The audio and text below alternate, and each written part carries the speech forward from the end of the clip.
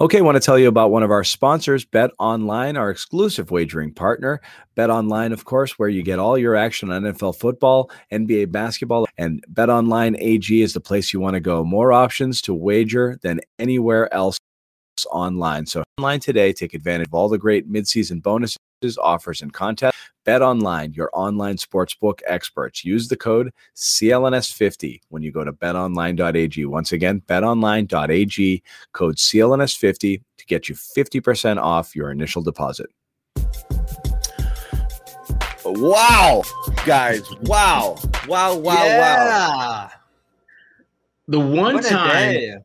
The one time we need that 42 jersey in Bobby's backdrop is the one time we don't have it. Damn Bobby, it, Bobby. what's going on, man? Who was prepared for this? No one was prepared for this in June 18th. I feel like this always happens. This is like, I can go back in history, in my sports coverage history, and point to massive events on days where you're like, I think I'm going to head to the Cape now, or maybe I'll start day drinking, or you're about to hit the links, or you're on July 4th, Tyler Sagan.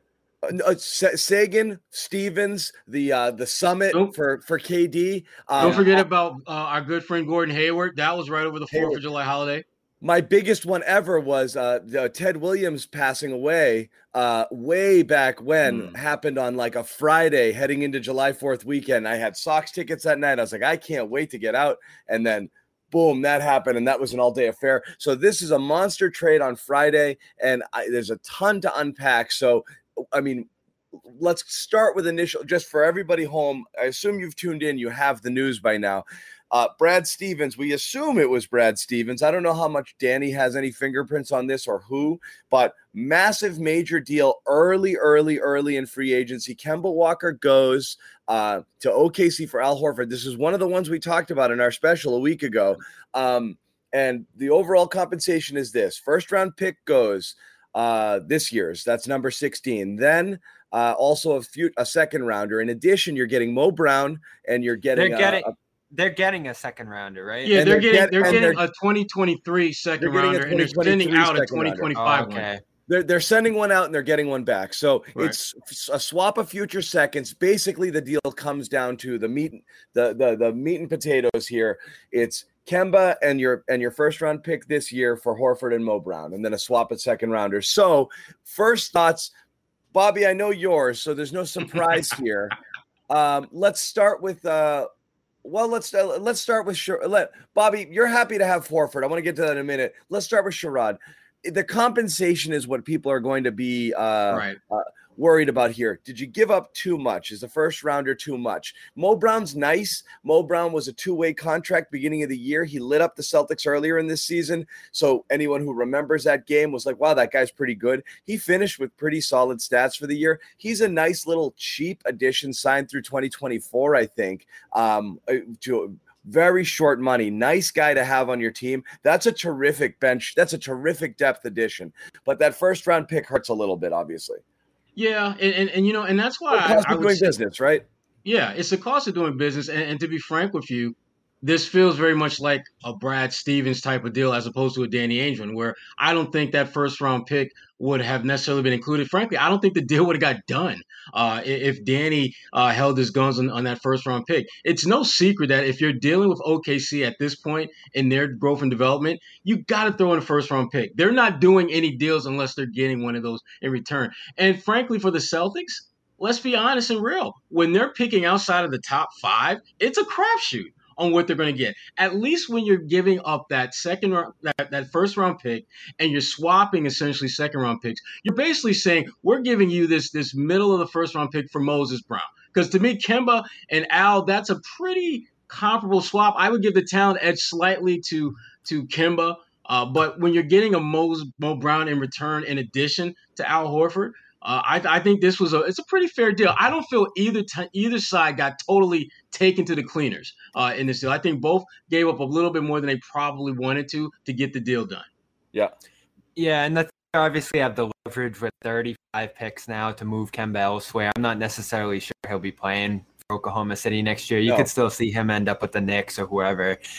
So it works for them. They get to pick 3, possibly 4 times in this draft coming up. If the Rockets fall out of that top 4, it's who knows what the Thunder are going to come away with here. But for the Celtics, I'm thrilled. Out of all the options that we threw around, tons of them had injury concerns. Some of them were just mediocre role guys. Some just too expensive, like space. John Wall was a sexy-ish one. This is the safest one in the sense of you know what you're getting in return. Horford has value, and that money, the cap relief is immense in that year 2 of that deal, and then heading into that summer is a huge deal there. Here's the key note on that cap. I viewed it as an incentive initially. Like he would make $14 million that year. You would actually have to waive Horford to get the benefit of that relief going into next year. So that does dull my excitement of this a little bit. I thought you were actually just going to have Horford on the roster for $14 million in that case, but he would still be here for 26 if they actually kept him in that scenario. It's a dead cap. He plays 1 year and you get rid of him, and you're paying $14 million to get rid of him, right? Which works. That works. In which case, you probably come up with a buyout option, theoretically. I mean, I don't know how that would work, but I would imagine there's a way around that. But you're going to get that relief. Yeah. It'd be a buyout or a trade sometime this season if things aren't going well, obviously, during the year. Yeah, you'd get some free or a bunch of contracts back. But either way, having him here, even at a below contract figure, it's less than Kemba, and I think he's just a better fit and more useful on this roster next year than Kemba would have been. And it's stability. That was the biggest thing in trading Walker. That in-out, in-out, in-out nature of him last year just proved to be devastating for their stability during the year. They start 8-3. He comes back, goes 3-13 in that Knicks game. They lose by 30, and from there they're 500 the rest of the way, or really worse considering that start. So it's not great. I'm not thrilled to see Kemba go. You obviously would have liked to see the deal work, and you're not coming away with amazing pieces here. But I think this is theoretically the best you could have done in a Walker trade. And for me, the Mo Brown component is what I'm the most excited about. You're talking about a 21-year-old who put a 20-piece on the Celtics, and he damn near did that in the first half. I'm stunned he's coming. He was almost 20 rebounds in the first half. Right? That's what I mean. I mean, he was amazing. And even if that was just kind of a fluke, you look at his trajectory, and he's had games where he's up and down. But you know what? It's hard to gauge whether that is his just inconsistency or OKC, as we all know. What's that, Bobby? He's 7'2". I didn't know he was that big. Yeah, he's a 7'2" kid. He's another kid from New York City like Kemba. This is a kid that if you're the Celtics, to me, this is going to be what's going to determine whether this is a great deal or not, how he grows, how he develops. Because I think of all the pieces in this deal, there's no question he is the one that has the most potential and upside to be a high impact player. And to your point, Bobby, that stability that you talked about that we didn't necessarily have with Kemba. Now you've got Rob, you've got Tristan, you've got Moses. And so if Al Horford can't go, you've got 3 other decent options to turn to. They have a lot more flexibility on the front line now than they've had in the past. Yeah, I mean, and the salary is insane. This is a guy signed on a 2-way deal who they extended during the year, and they extended him. I think they extended him right after that Celtics game. Yeah, within a week or two, definitely. It was soon after. They're like, we got something in this guy. He was 9-9. He had Tristan numbers this year, and again, everything with a grain of salt in OKC. You're basically playing a G League roster all year long, so guys are getting minutes. You have no idea how they're going to perform elsewhere. So that's the question mark there. Is great. 9-9 in OKC. What is that in a real place? When you're not, but he was, per 36, per 36, he was 15-15. Exactly. Mm-hmm. And he's signed for, 1.7, 1.8 and $2 million all the way through 2024. That is an insanely good depth piece at that money.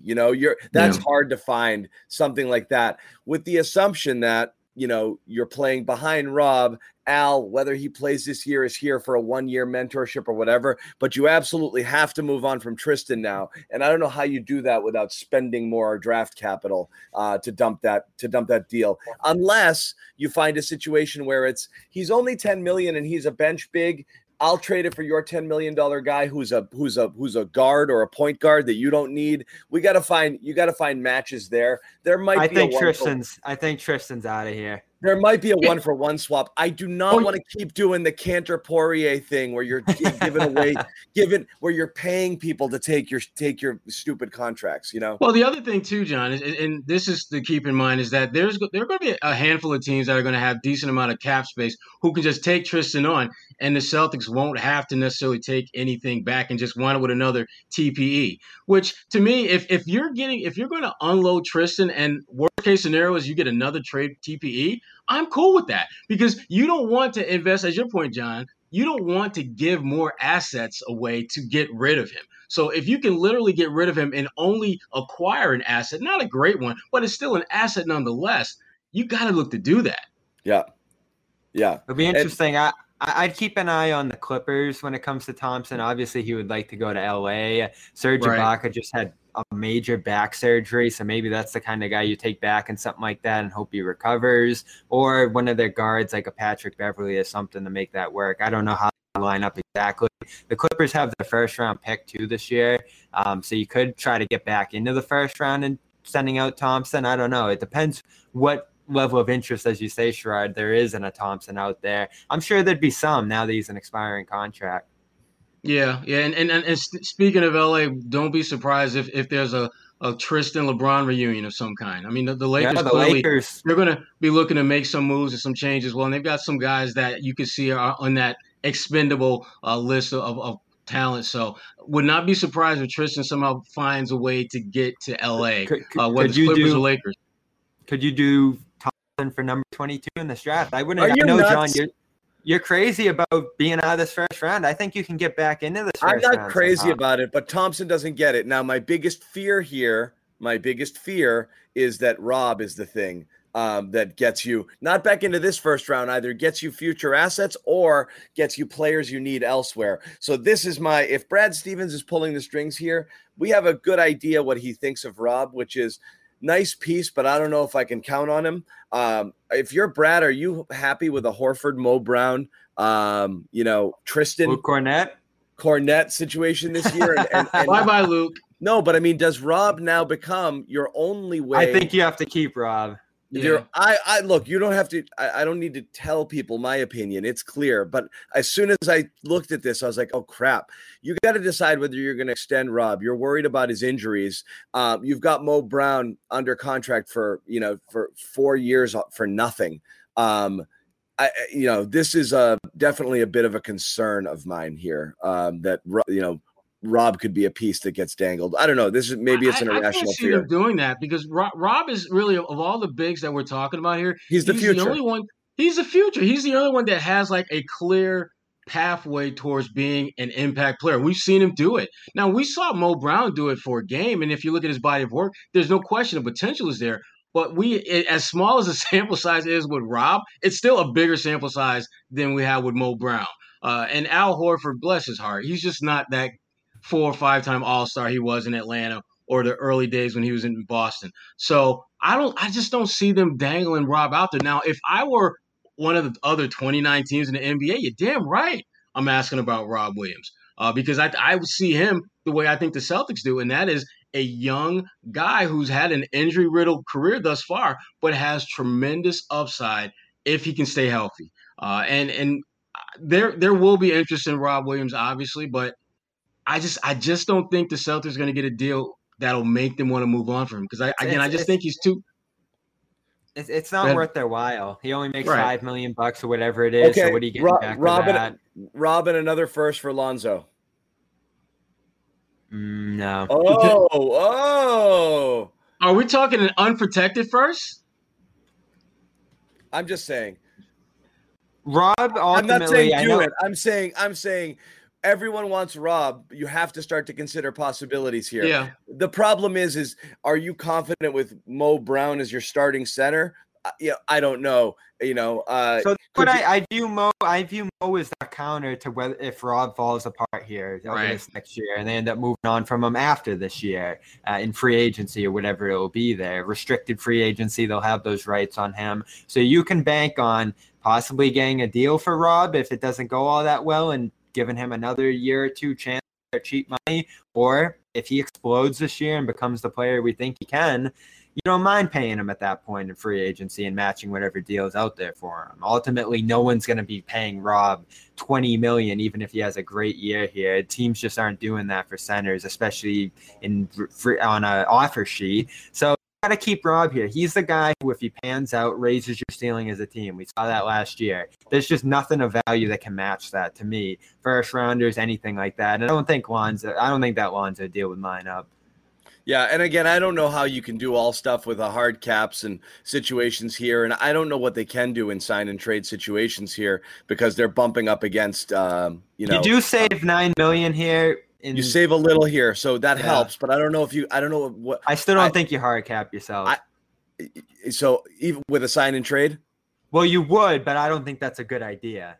It might not be. I'm just wondering. I'm wondering what's even possible. Like if John Collins all of a sudden re-enters the equation for a Rob situation, you know what I mean? It's like now you save that little bit of money. You start to do math on what else can you do. I don't think you can because I think you're hard capping yourself on any sign and trades here. Yeah, you'd have to find a way to send out some serious money there, like Smart's contract, Thompson's contract. And again, if you get to the trade deadline and you have a big opportunity and you're like, oh, we're hard cap, we really can't do what we want to do here. I don't think that's a good idea for a team like the Celtics where they are. They want to have all the flexibility they can going forward to do whatever they want here. And again, Collins is not going to be easy to get this offseason, and Lonzo is not going to be much easier. There's going to be real interest in those guys that supersedes what the Celtics are able to give up.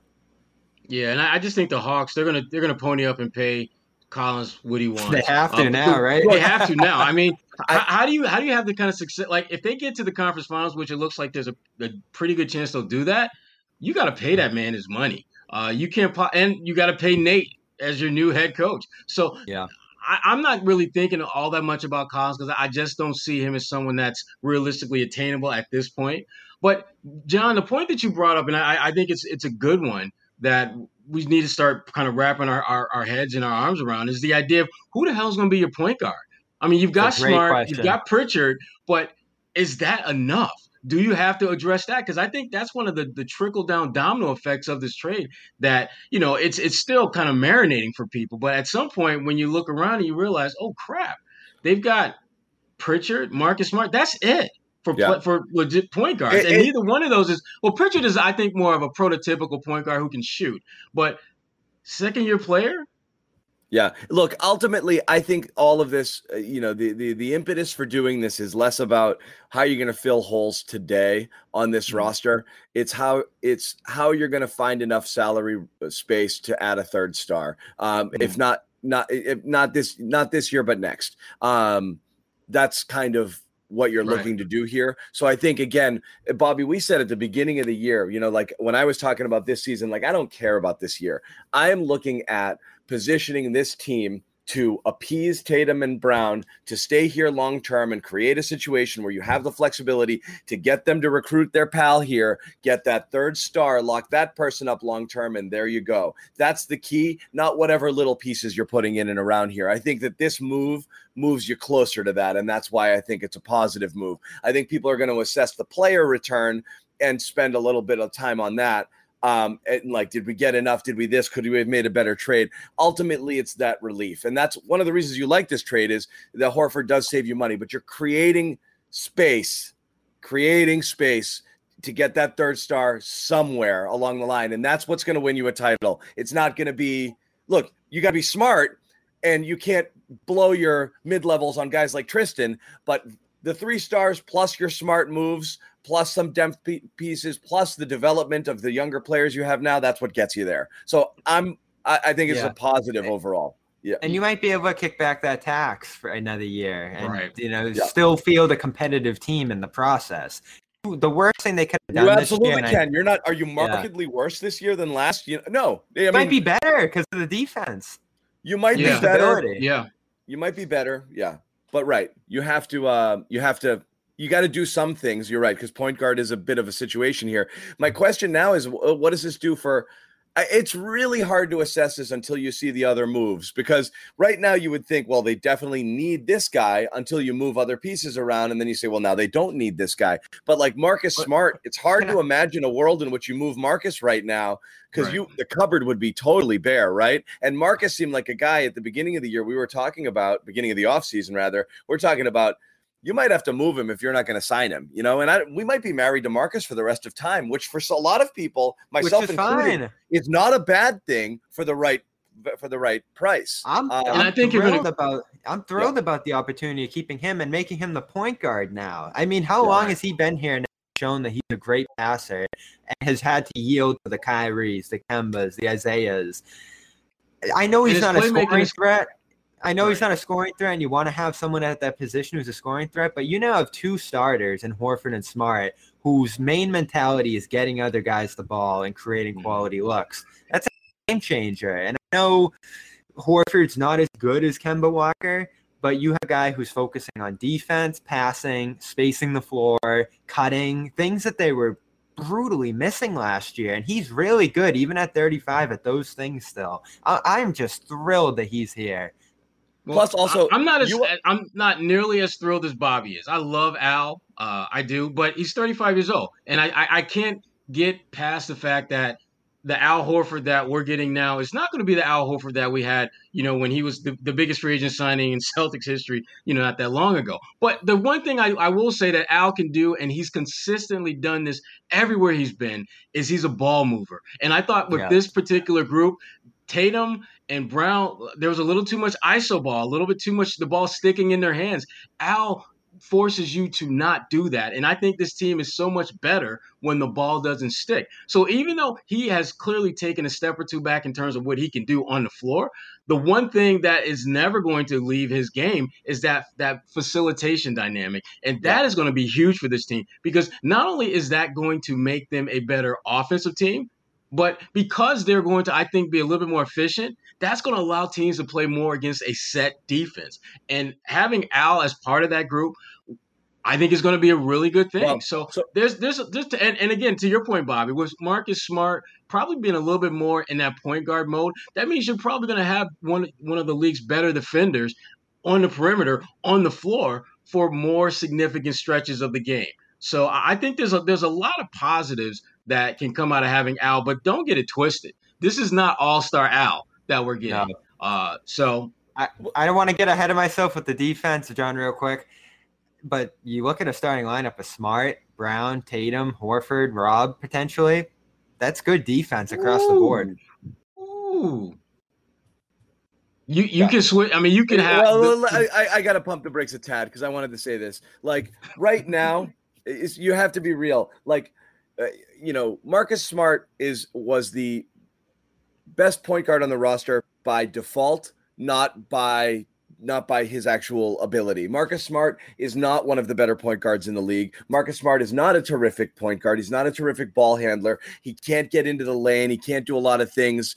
He is the best distributor they have, and something you weren't getting from Kemba Walker, who was your point guard, who was obviously a score-first point guard.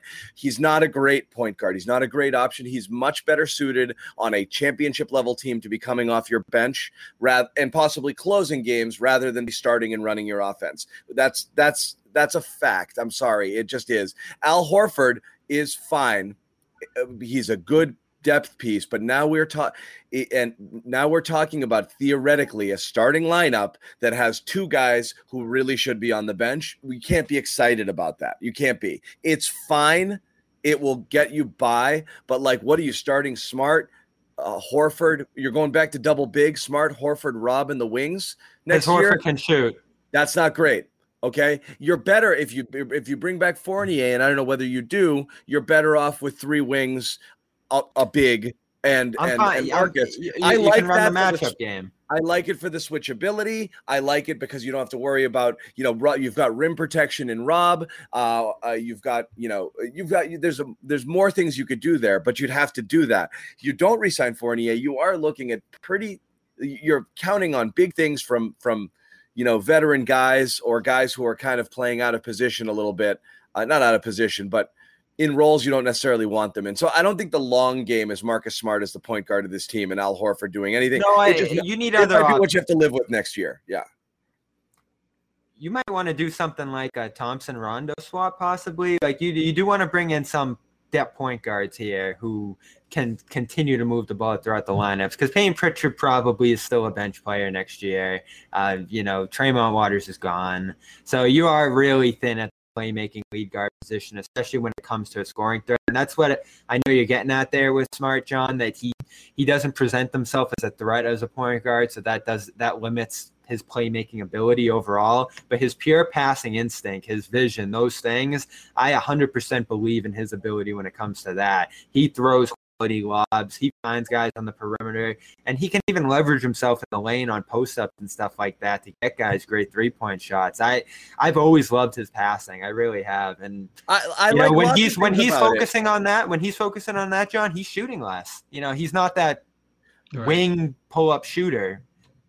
Yeah, it's like I said, it's fine. But in a perfect world, like I said, this is not an ideal scenario where you're relying on a 35-year-old guy, to start and to, improve your lineup, and then a point guard who's frankly, he's been a man without position his entire life. The reason Marcus Smart works off the bench is he comes in and he gives the game what it needs. That's always been his trade, his mantra. I'm going to give the game what I need, which is against this lineup, I'm going to guard the center, and against this lineup, I'm going to play the point. And with this combo of people out here, I'm going to try to shoot more. And with this combo of people out here, I'm going to do this. But he's not great at any of those things.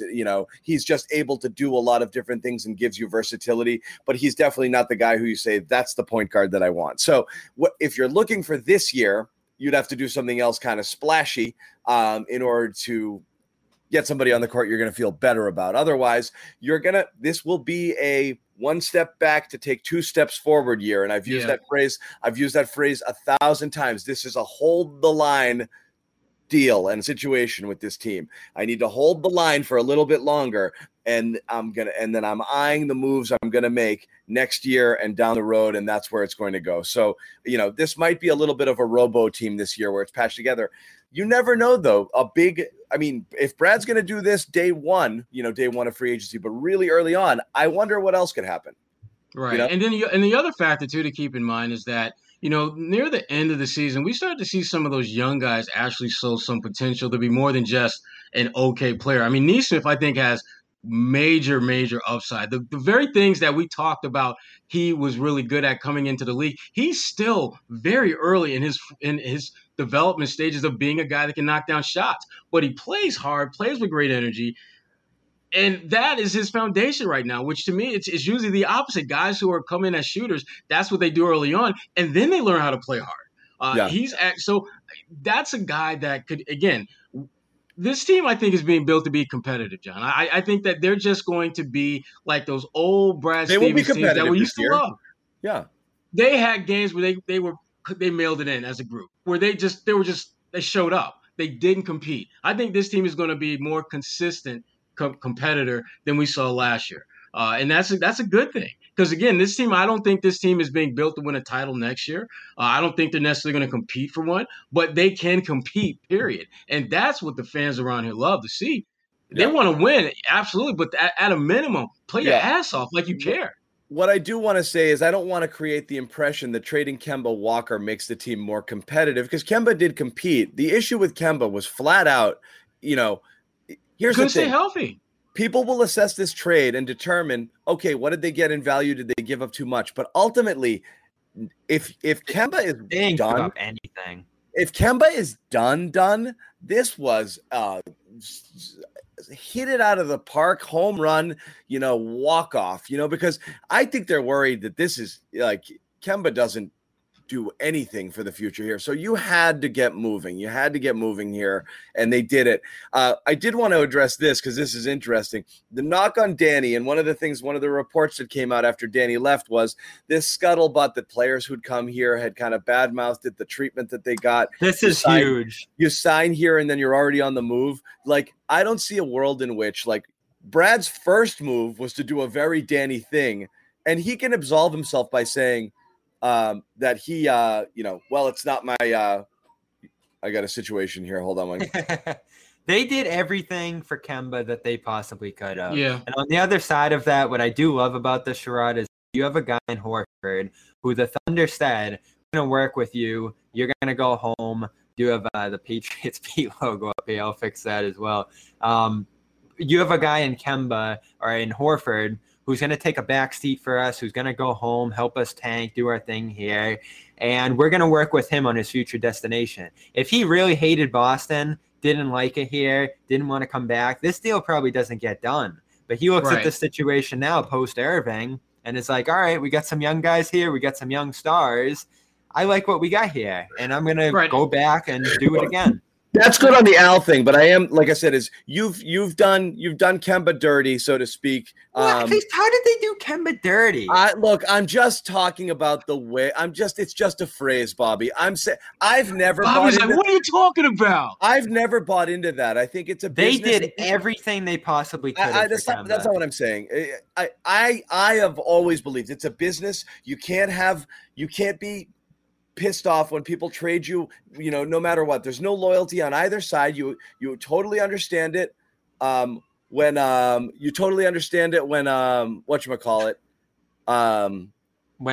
guys get traded and when guys make their own decisions in free agency.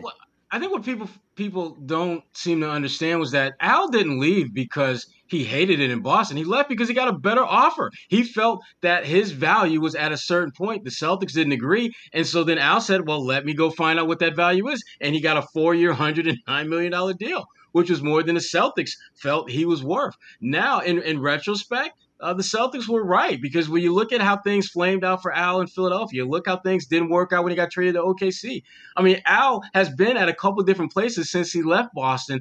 And I think if you're Al Horford at this point in your career, you got to ask yourself, what's the best situation for me? Players want to play, they want to get paid, and they want to win. Some combination of those three things always comes into play. And if you're Al Horford, you look at where you were in Philly, you weren't feeling good about that situation. You look at OKC, that was the first time Al Horford the playoffs have began since he came in the league, and he wasn't in it. And so if you're Al, why the hell not would you go back to Boston? I mean, some of your best years in the NBA, some of the best moments you've had as a player came in that short window when you were in Boston. And for you to have a chance to go back, get the money that you wanted to get from Boston before you left, and still be in this kind of mentor role, you're not going to be mad about that if you're Al Horford. There's nothing to be mad about with that. Yeah. No, I mean, you're not mad if you're Al, and Al did what he wanted to do. Al's the one guy who I'm like, he didn't leave here pissed or bummed. Right. I'm saying it's a reputation thing. It's not the players who you've theoretically wronged. You now have Kemba coming here, leaving a place he really loved that he would have stayed if they ponied up, but they chose not to. Came here, he said he wanted to commit, and then you're trying to trade him one off season later. Tristan came here. You're really worried about doing business with clutch clients. You've got him in here, and immediately you're like, you got to get rid of this guy. Look, I'm not saying, I mean, you can't tell me it's not a real thing. No, it is. Perception is reality in this case. And if it becomes an issue, it becomes an issue. So it is. I'm not making a point like this is a big deal or a bad thing. It just is interesting that this was something people said about Danny throughout his tenure, that he does this to people. And it is just interesting to me that it's very likely Brad's first two moves are going to be to get rid of guys who a couple of years ago or a year ago you sold on Boston being the right place for you. And it is just interesting that that's going to happen with Kemba and Tristan most likely to be moved. If Tristan's going to Toronto or LA, I don't think he'll be too pissed. But the difference with the Kemba situation is that he, unlike Isaiah, who injured his hip in Boston, played through it in Boston, wasn't on a big contract and lost probably $100 million. Easily. Kemba earned $100 million guaranteed here, played through multiple knee surgeries in Charlotte, and came here with that injury baggage on him. So in essence, it was almost the opposite. The Celtics paid him, facilitated his treatment, all these things, tried to get him on a program, tried to make it work after, reported trying to trade him last off season, and it didn't work. And by all accounts in that Bleacher Report story, he wanted out as much as they wanted out from him. So if he ends up in New York at the end of this all, he's going to be fine too. Yeah. I don't know how bad he wanted out. I do think he was probably a little bit hurt or offended to the fact that like I came here. I think he was definitely bothered. Those things have a way of like, it's all a matter of context. You know, Sherrod's probably heard 8 million reports like this that are out there about people that just because I'm annoyed with something doesn't mean I'm ready to blow it up or ready to leave. There's a lot of things that bother you, you know, like it's like complaining about your wife. It doesn't mean you want a divorce. You're just saying like, oh, that sucked today. She grilled me over this. And then someone goes and writes in the paper, John wants a divorce. Like, that's not what I said. I just got annoyed about this thing. So yeah, Kemba certainly might've been annoyed, but I don't think Kemba was done with Boston by any means. Yeah. No, the thing that just folks that I've spoken to about this have indicated to me that more than anything, he was just bothered by the fact that he was the subject of all these damn trade rumors. Yep. At the end of the day, Kemba's no different than any other player at that stature, and you just want to be somewhere where you're wanted. You don't want to be in a situation where, you know, this team is doing everything to get rid of you, and then they expect you to go out there and play your ass off for them, even though they don't want you to play for them. That's where a lot of players, that's where their frustration comes. They would much rather be traded quickly, get onto a team that wants you, than to be stuck with a roster and a coaching staff and an organization that is doing everything they can to get your ass out the door. To me, that's the tough part. When you're the subject of trade rumors and you know they're true, and yet you're still expected to go out there and perform as if everything is hunky-dory. It's always a relationship analogy for John. It is. I do want to point something out here because people are kind of missing it. Everyone immediately, you know, thinks as soon as Anna Horford starts tweeting, they're like, "Oh, Al's wife is tweeting." It's not Al's wife. Do we still do that, guys? We did this. We had him for a few years. We've been over this. Anna Horford is not his wife. Anna Horford, podcaster on CLNS. But yes, the Anna Horford season. It's Anna Horford season again here at CLNS. I'm calling dibs. I'm calling dibs on Anna Horford. I'm calling dibs now. Other than Bobby, the saddest person on the planet when Al left here was Anna. She loved this. Plus, we've also got Anna Horford versus Lou Merloni 2.0. I'm friggin' really excited about that. You know, average Al. You know what though? Right now, the funny thing is we're dying for average Al. That's what we want. Average Al would be an upgrade at this point. You're hoping you traded for average Al. Like average Al would be great. I am not going to deal with that this season. If you look back, I said this to Nick the other day, Celtics history, two of the most efficient playoff runs ever by a Celtics player were 2017 Al and 2018 Al. Those were incredible runs by both those players, and they both went to the Eastern Conference Finals with those teams. Sherrod said this a little while ago, their ability to be competitive this year. I know you look at this lineup and say, this isn't a great offensive team, but you still have the pure firepower of Brown and Tatum that I think at least sustains you on the offensive end. And I think the gap that you're going to make up defensively this year with these different pieces, and we'll see where it all ends up, that can be such a massive stabilizing force for a team. Like just being great at defense night in, night out. And we know that last year's team was horrific on defense many nights. That's going to be a big boost for this group. I think they can already start to expect that they'll be a much more stable team night in and night out. You know that all your guys are going to be playing. You know that all you can defend. Now, as for Kemba, I know a lot of people are going to say, look back on that offseason, that was the same offseason Al left, and say, should you just kept Rozier? Should you have kept that youth movement moving? They probably should have never even signed Kemba. I still look back on 2020 and that run that they made with the team and Kemba and Hayward getting hurt. I think you had a real chance to win a championship that year, so you probably still go back and do that. I think that one chance to win a championship is always worth it, even though it didn't pan out health-wise and Kemba ended up getting hurt in the process.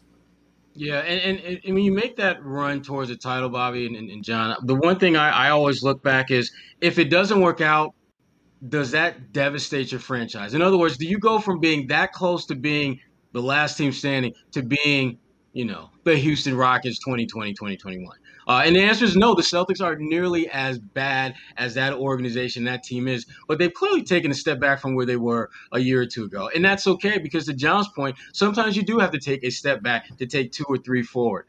If you can bring in an Al Horford and create over another year or so, enough cap space to go out and land that a legitimate member of the big three, or one of your young guys all of a sudden starts playing more minutes and they develop into that third big time option, then it was worth it. It was absolutely worth it. It's worth it. It's worth it if a year's worth of having Rob under his wing helps Rob do some things. I know they overlapped by a year, Rob's rookie year. But Al had his own shit to worry about that year. That was a really funky season in Boston, obviously. So I like the idea of the veteran presence, the guy who does things right, the guy who values defense, the guy who values distributing, the guy who doesn't worry about stats, the guy who can still theoretically defend a couple of different positions, and who's there to help maybe help Rob set his alarm clock and stay on the court or do whatever he needs to do. It's gonna be a feel-good team to some degree, don't you think? Yeah. Like it's hard to say. Yeah, we'll see. Yeah, we'll see how it all depends. Because, like I said, Kemba, you didn't trade something poisonous. Kemba was a guy who he wasn't poisonous personality-wise, but I said from the very beginning that year that there was a real problem in terms of just three guys who really need the ball, who are isolation scorers. Right. That is a problem. You had to. It's been a problem now for multiple years. You've just had too many guys who need the ball. But I think Kemba was liked. I think Kemba had a good, positive attitude. I think it was just frustrating because they couldn't win. He missed so many games. I mean, how many times last year was it like on the court? Was it like, oh, Kemba's out, lost tonight? It was just routine, and it felt like so many games were just essentially forfeited in trying to maintain him because of their depth situation and just how little scoring they had at the top of the roster and how offensive dependent the team was. It was just an unstable team and situation last year, and that program was just really devastating. And he, in many ways, was, I think, the most impactful player on their inconsistency last year. No one could establish their roles. No one could build cohesion and chemistry. You had other injuries that put more pressure on a Tatum when Brown and Kemba were out. When Rob was out, you had even less passing. There was games where it was just Tatum doing everything. And now I think you have some guys that are going to be a little more consistent. Yeah. Right. And the injury thing was really the one shocker for most of us, because you look at Kemba's time in Charlotte, he rarely missed games.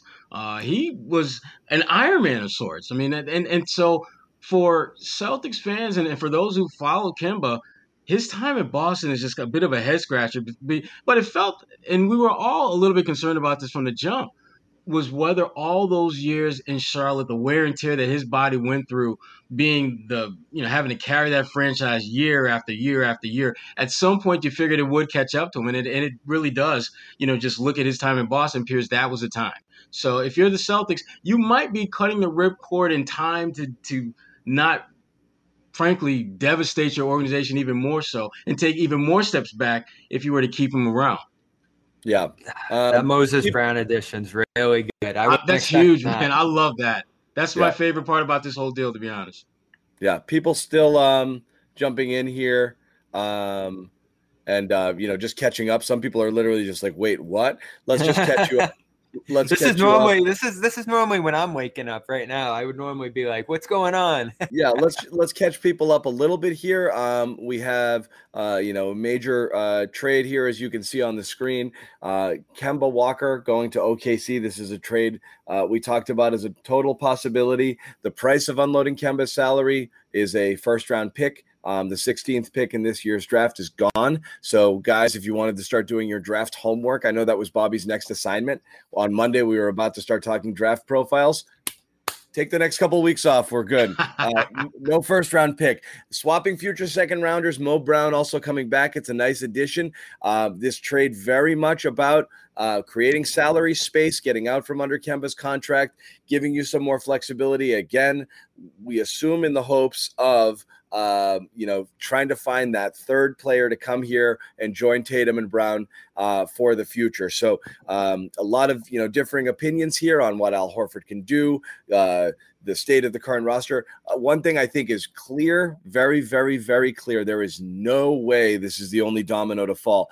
It is extremely interesting. We've talked a lot about this move, but you've got massive decisions. Again, this is what was so baffling about moving from Ainge to someone without experience like Brad in this offseason, where you had on your to-do list, get rid of Kemba, find someone who will take on Tristan, figure out what you're going to do about Marcus Smart's future, figure out what you're going to do about Rob Williams' future, decide if you're going to spend into the tax to re-sign Evan Fournier. Oh, and then maybe, research the draft, figure out whether or not you want to hold on to the kids here or you want to ship them for veteran picks. All of these things, this is step one, first domino of like a very, very busy offseason. And there is no way that this is the last thing to happen. In fact, at the very least, you assume there's some other movement with a big. At most, there could be still some massive moves on the horizon, and nothing would really surprise me at this point. But this was clearly the first domino that had to fall. It was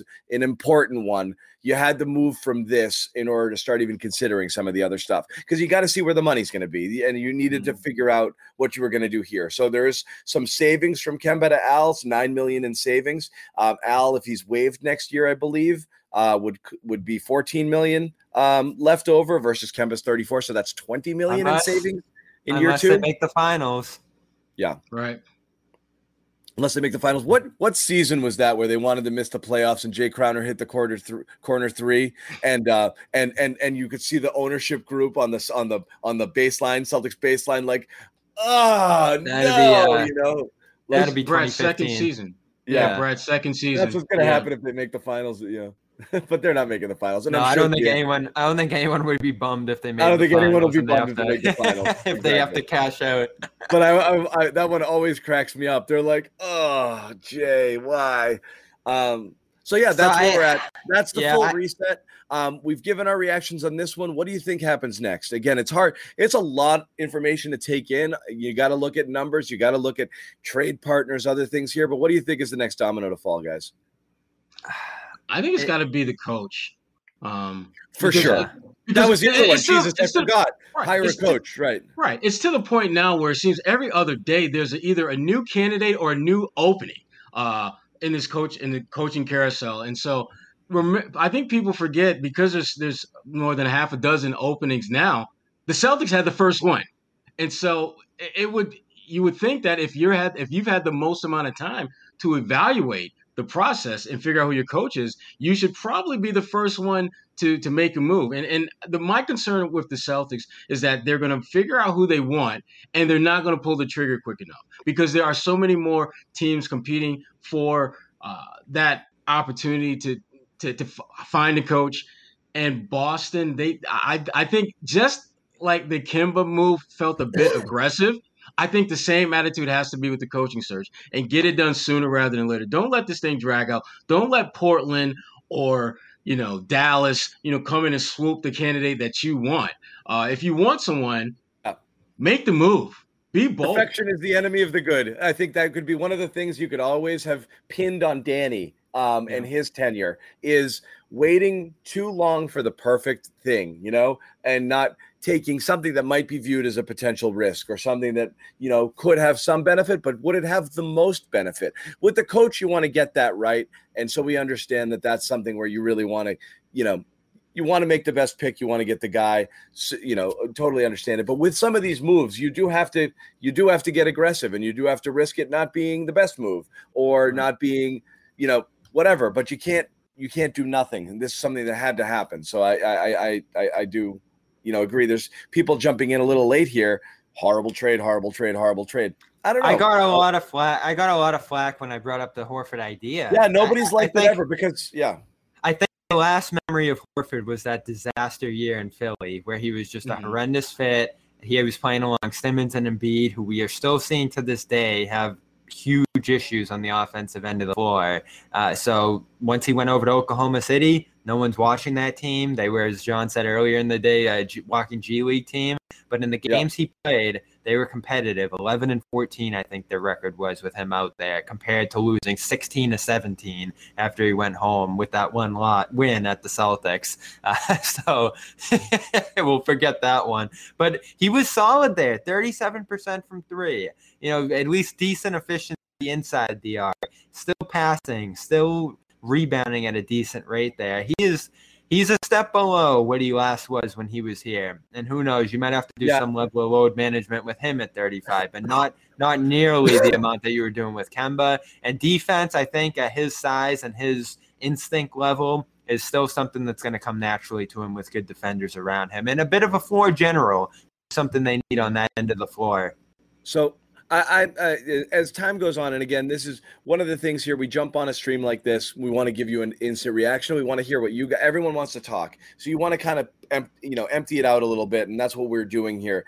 As time goes on, I mean, again, our thoughts and our opinions are going to definitely evolve and change a little bit. As this stream has gone on, I've started to just kind of think about future roster construction here. And if you'd made a trade for someone like Porzingis, or Wall, that might have signaled, I think we can get better with this guy. It's a 1-for-1. We're all in on the money. There's no flexibility going forward. I've got to live with this guy for 3-4 more years, and I want to. And that would be a different sort of trade. This trade, the Horford one, was always about money. And now it's starting to make me think, you could look at it as, they've got more money, so now they can sign some guy. I'm starting to think they've got more money, so they're not going to sign some guys. I'm starting to think this is going to mean, thank you, Evan, for this one season, but we're all set. We're going to go with the wings that we have now. We're going to develop Nesmith and Romeo. We're going to save that space. We're going to save it because I'm looking for something bigger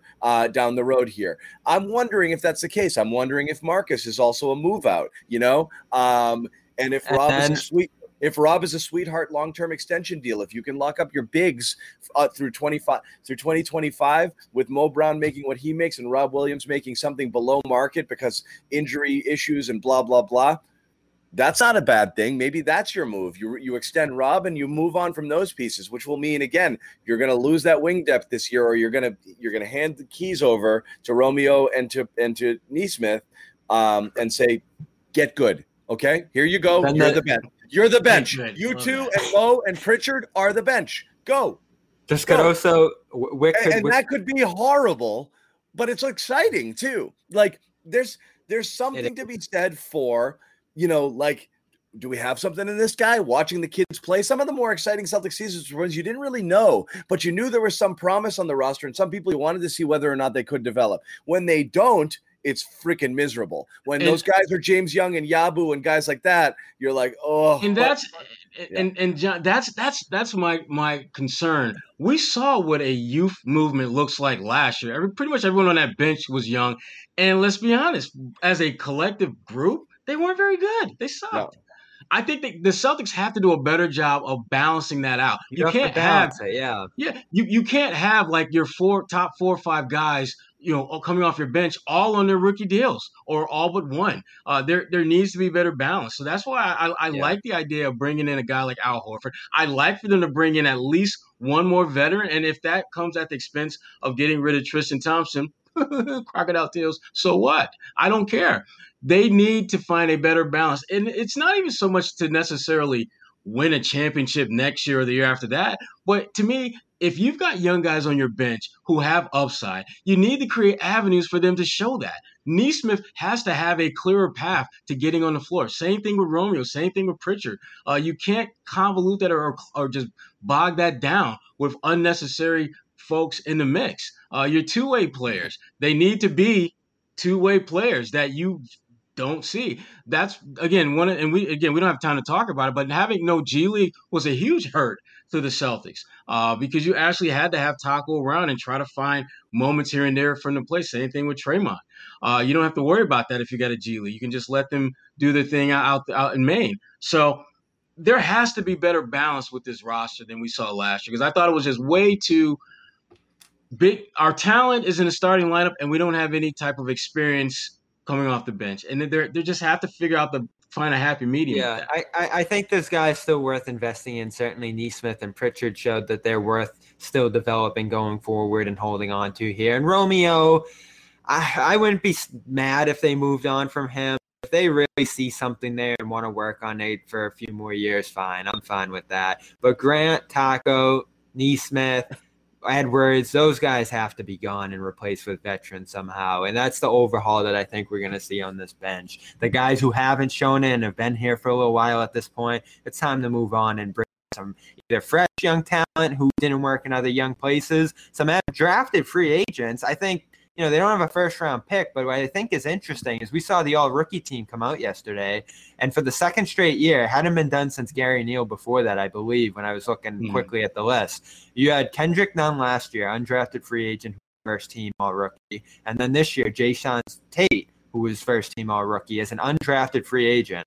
Celtics can still make a second-round pick here, I believe.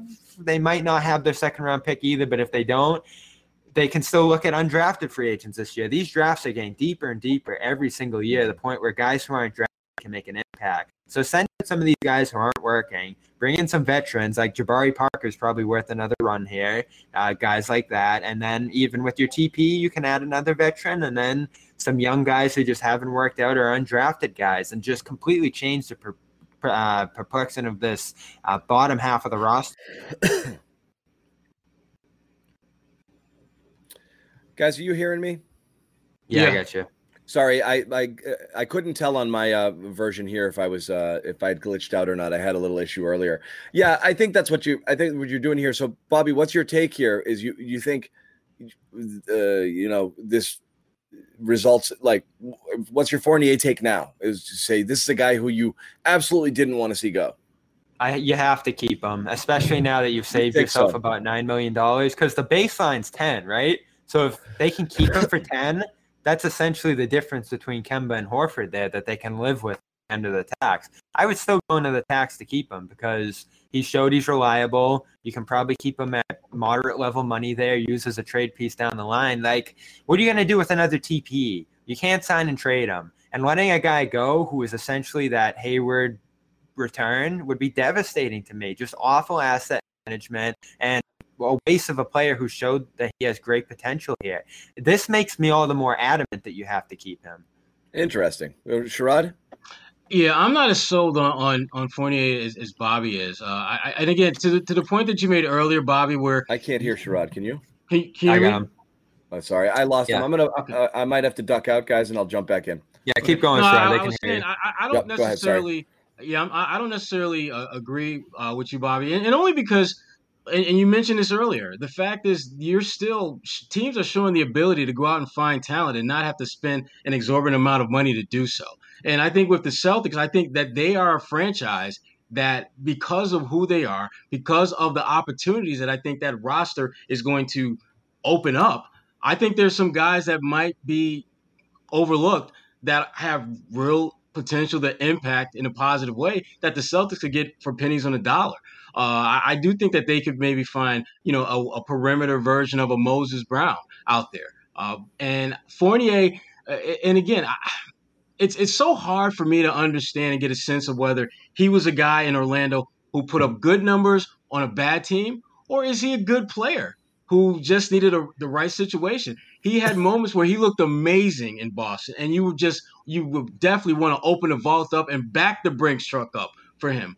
But there were times where he was MIA, and it didn't make sense. It didn't have anything to do with.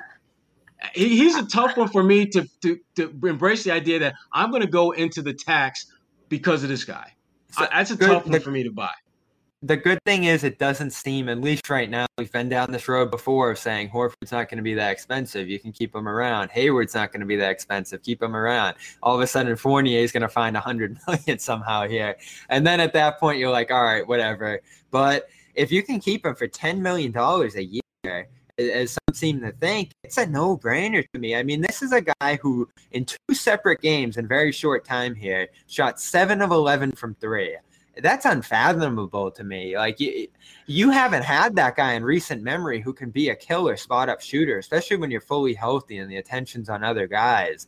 I think you need him now that we see how this roster is shaping out, more of a defensive team than an offensive team, a team that lacks ball handlers a little bit. I think now more than ever you need his skill set. So ideally here, if they can keep him at a figure that keeps them just below the tax line, you can dump Thompson somehow and go with a cheaper option there, or just completely offload his salary to a team that wants him.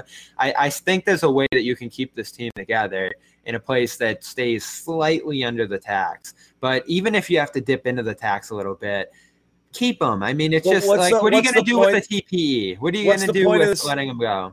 what's the point of the savings though? That's what I'm trying to get with. Like, well, I mean, what's the point of spending if you're trying to save? Like, that's what I don't understand. Are you trying to fill this roster up? Because like, you want to still be able to win. I don't look at the young players on this roster. I like Neesmith. I like Pritchard, all those guys. Unless Fournier is a tradable asset to get that thing down the road. Well, that's it too. You can. Otherwise, you're bogging yourself down. This is my problem with Fournier. He's great on a team that need. That well, what's the alternative? You're just gonna let him go? It's again, if you're trying to save money, are you adding long-term deals for guys?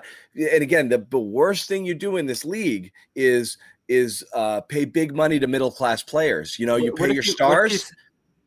What if you sign him for 13, 15 a year for 2 years? If you not what you sign him for, it's not what he's worth. It's what signing him prevents you from doing down the road. And that's the question mark I'm trying to get. And again, I'm not pretending I'm a friggin', I can't do these cap gymnastics like you guys can, but I'm just asking outright. If you're signed Fournier, even to a bargain deal for 3 years, 4 years, is he a roadblock to bringing in another player because you're hard capped or because you don't have that flexibility anymore when you are finally free of all of these contracts in 2 years? Oh, it's the Tatum extension that does that. I know, but I mean, does Fournier also hurt? Like, are you trying to not take on more bulky contracts here and to lean up a little bit so you can strike when you need to, or do you need Fournier and other contracts on your roster to match to go move? That's what I'm talking about.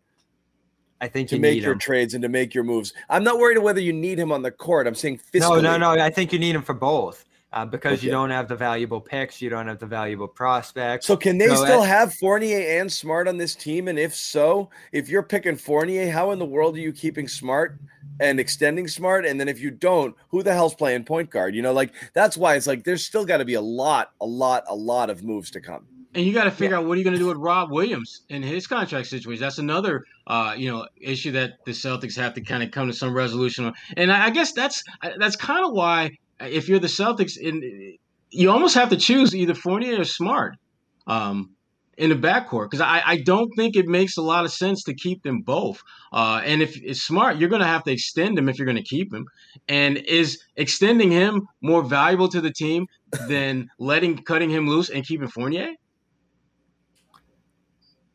I'm gonna go with Smart. I think Smart has more value. I think Fournier certainly is a better scorer, but I think the totality of what they bring to the table, Smart. I might have to agree, and it's interesting, obviously, because I've always thought Smart is a flawed player, but it really comes down to what you're expecting from Smart. When you put Smart in be your number 3 guy or do this or do that, when he tries to do too much, or when we've seen the numbers when he's shooting 13, 14, 15 times a game. But would I rather roll the dice to save money, lock up somebody who helps you in a lot of different ways like Smart does, let Fournier walk and try to develop the wings that you currently have on this team and hope that hits while also staying leaner with your contract, with your contract situation? The answer might be yes, if that can net you something down the road.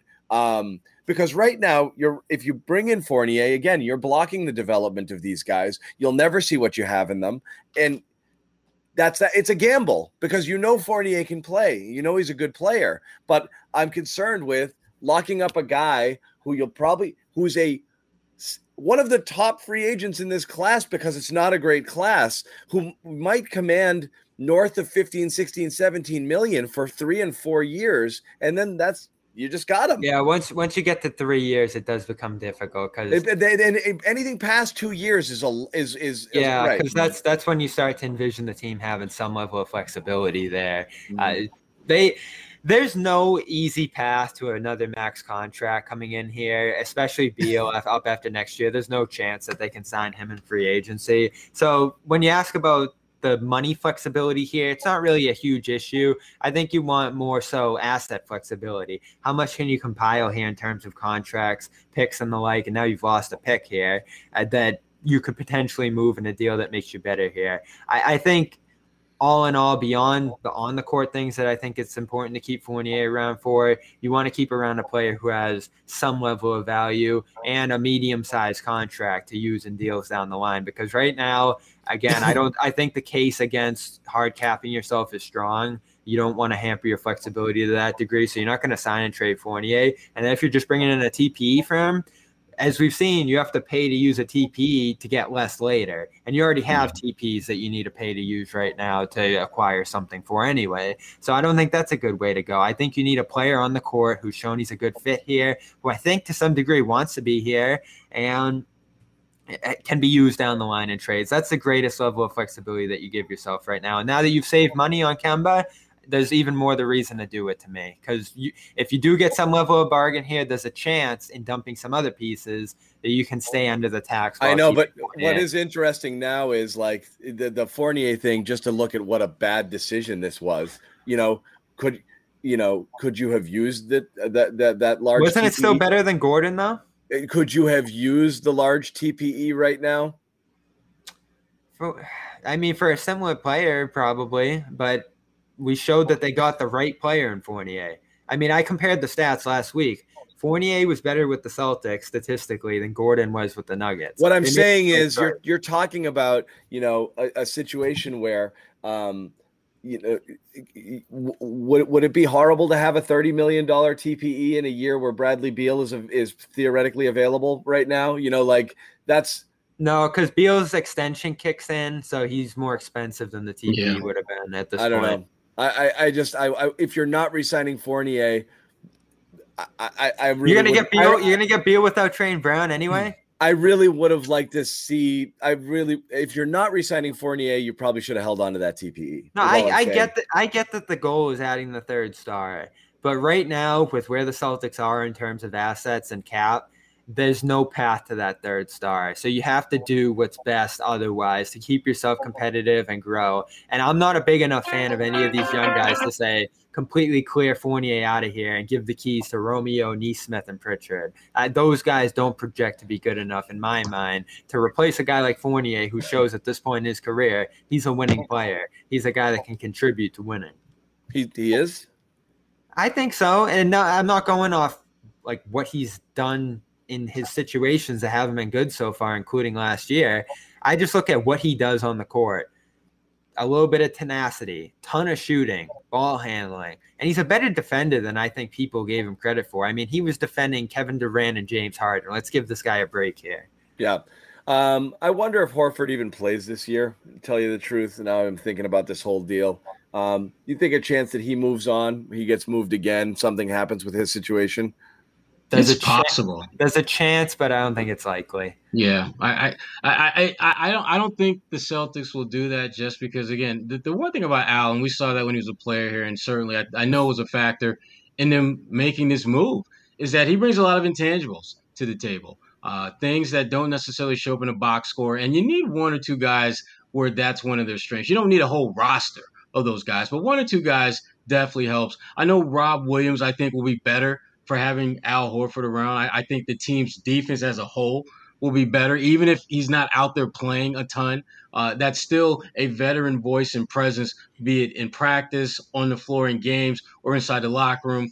Al brings a lot of those traits to the table, and I don't see them trading that away unless you can get a really, really great player in return, which I just don't think anyone has that type of appetite for Al Horford.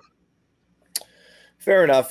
So I don't know. Like I said, it's hard to figure out, how to feel about this until you see the next moves. But again, just to reiterate, it's Kemba. You've traded some valuable draft capital to get out from under Kemba and save yourself a little bit of money. The question now is, do you use that money to continue to build on this year's team? Are you trying to save for the future? What are you trying to do? It's I don't know, a lot of question marks still. It's it's going to be really hard to grade this trade until you see the next few trades behind it. But it is, the thing that had to happen, it happened. So we're here. People are asking. We are still sponsored by Spotify Green Room. We will not be going over and doing a green room right now, unless you guys really want to. But we've been talking for a little bit about this here. So we'll probably go about our days. Guys, any final thoughts here? It's hard to be like happy as a Celtics fan today, because what you're doing is it's never good when you're undoing mistakes, and this is a lot of what they're doing now is undoing mistakes. Kemba was a mistake. Tristan is a mistake. You have to undo these things and see where you're left afterwards in order to start building. But I don't know. I'm thrilled about it. Of all the scenarios that they could have done that, John, this was the best one. There were a lot worse things that they could do. I mean, we were talking about DJ Augustine, Avery Bradley, Gary Harris, Terrence Ross. This is Al Horford. I know he's not great anymore, but he's still a rock solid player. I know, but you get Brown here too. That's great. The reality is this: you've traded for some savings, and you drafted Mo Brown with the 16th pick, essentially. That's what you've done. That's basically what you've done. You traded some savings. I don't know that you're counting on. I don't think Al hurts you. I think Al could have something left in the tank if he sticks around. Great. If there's something else here, I don't know. But fine. I don't mind Al, but it really is you traded. You gave up some decent draft capital, so in exchange for Mo Brown, and you saved some money, and that's the deal. And that's okay. I'm perfectly fine with that. That's okay. But coming off the season that they have, looking at what their options were, looking at the lack of flexibility that they had to get moves done, I'm cool with this deal. Let me ask you this: if they drafted, pretend we knew nothing about Mo Brown, and they drafted him 16 last year, and he had this good a season for them, would you be like, that was a good pick?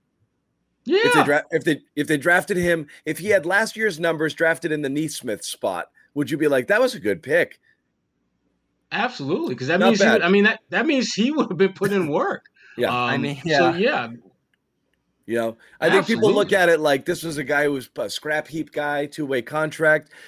Who put a 2020 piece on the Celtics? I know, but I do believe that fits well. Yeah, he fits well with what they want to do. He doesn't shoot, but rim running and shot blocking, it's a real bonus. I did not expect this out of this trade. I thought it was just going to be equal swap salary dump. And to get that much more out of that first, which you probably would have had to give up anyway to trade off that $20 million there, that's great. That's what makes it a good. That's what makes it a decent trade. Every trade involving Kemba for the first Brad move. I do believe that people did think, Bobby, there was a world in which if you traded I hate saying trash for trash, but if Kemba's unwanted and Al's unwanted, I think there are people out there who thought if you did trade these two guys for one another, do you have to give up assets? We did talk about selling. That second year, though, is the big difference between the two. It is. And so I guess you're paying for that second year cap flexibility there and essentially drafting Mo Brown 16. So it's pretty good. It's a pretty decent deal. Celtics got lucky, I think, because I wasn't sure the Thunder were in the market for another pick and salary dump situation. I think the only thing that made this happen is that Oklahoma doesn't really need cap space because they're not going to get their star through free agency. No one's going to willingly sign on to Oklahoma. They're going to make a trade, and that's why they have 35 picks here that they're going to try to make it happen. Yeah. Yep. They get it. They know who they are. They know that their path towards being really good is through the draft or through just ridiculous trades that teams can't turn down. And so they're giving themselves as much ammo to make that happen as possible. I totally get it. Yeah. So that's what we got. We'll see what happens next. We will, we'll have the flexibility, obviously, to jump on and do something like this again. Probably do a locker room as well at some point and get your thoughts. But this was a massive domino to fall. It's early in the day on Friday. Who knows what else could happen today? That would be something. Everybody, keep your phones on. We never know what could happen here. But big Brad moves. Last thing I'll ask you guys: you think this is all Brad? Are there people back there influencing it? Who else has their fingerprints on this? I am the anatomy of the deal. I am curious. Did Brad Stevens 2 weeks into the job just say, "I'm doing this thing," and everyone said, okay, you're the boss? Is this a group decision, collaborative? Is Danny involved in anything here? Is this 100% Brad picks up the phone and says, what do you think? And then they do it. And he says, yes. Is this all him? We don't know. No. He hasn't operated at all. I'm sure people have input, but like, did Brad say, I'm doing this? I don't give a crap what anybody says. I'm the boss now, and this is my move. I think that there were quite a few people that had a voice in the process, but I think when you look at just the specifics of this deal, you don't feel like it's a deal per se. It feels like a transaction, and that to me is consistent with I think the way Brad thinks. Like, to the point that we're bringing, like, I'll give you the 16th pick and you give me Moses Brown in return. That I think is something that I don't think Danny Ainge would be thinking about it in those terms. I think Danny would be looking at, that's the 16th overall pick. I don't think I want to give that up. What if I give you a first round protected pick instead? I think Brad realizes what he wanted to get, something of value for Kemba Walker, some flexibility money-wise, and what's the easiest way to do that? What's it going to cost me? It's going to cost me a pick that we usually get wrong for a guy that I know can play.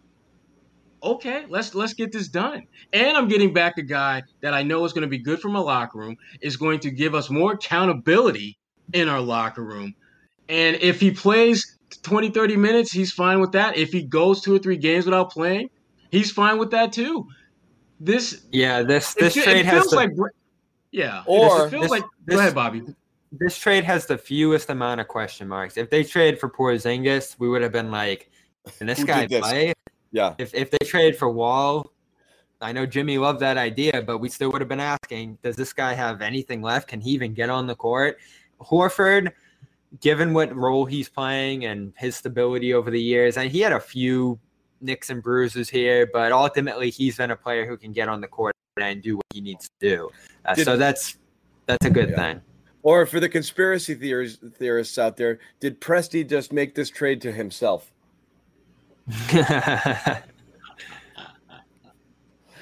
Nice. No, I think we can be confident now that Brad's locked in. You can't do something like this and move on. And no disrespect, but for Presti to get that just war chest times 1,000 assets, why the hell would you walk away from that? That's what he does, man. It's like, I know. Why would you walk away from that? He's got more draft picks in like some divisions in the NBA. He has to patent this trade. I'm gonna trade something I don't want for something you don't want even more, and I'm gonna get picks. He's done it countless freaking times here. The NBA lottery is on Tuesday, and there's a chance that Oklahoma City comes away with like the number 1 and the number 5 pick, which is just crazy to think about. Which is crazy. Very real. And the last thing I'll say to Celtics fans before we wrap here is you entered the offseason saying, many of you did, fire Brad, fire Danny, trade Kemba. Bing, bing, bing. You've got all 3 of these things, okay? And we haven't even hit the 4th of July yet. You got them all, okay? 1, 2, 3. And what's funny is, like, most people didn't like all of them, like they're like, oh my God, so when you do these things, you have to be prepared for what it's actually going to look like. Yeah. We told you, like, you trade Brad, but who's coach? I don't know. Do I love it? I'm not sure. People want to fire me. Go ahead. You can fire me by not watching, but that's fine. The final wacky. But now people are worried, is Brad a qualified GM? They're worried about the return from Kemba. Like, all of these things carry risk, and this is where we are right now. The final wacky step would be Wick naming Horford coach to save some more money on the edges there. so Wick. Horford's Bobby, you'd be thrilled with that, Bobby. You know you would. You'd love that. Horford's not coming in as a player. He's coming in as a coach. You want to keep They'll have another press conference. Last thing you can root for as a Celtics fan right now would be for both the Brooklyn and Philly to get eliminated in the second round. Would that be freaking something? Okay. Yeah. That would be something. So that's it. Thanks for hanging out. Subscribe to our YouTube channels for sure. We'll definitely take this conversation to Locker Room at some point. Spotify Green Room. I apologize. Spotify Green Room, our sponsor. We're going to have this conversation there for sure at some point or another. Beyond that, follow all of us on Twitter. Follow our profiles over on Spotify Green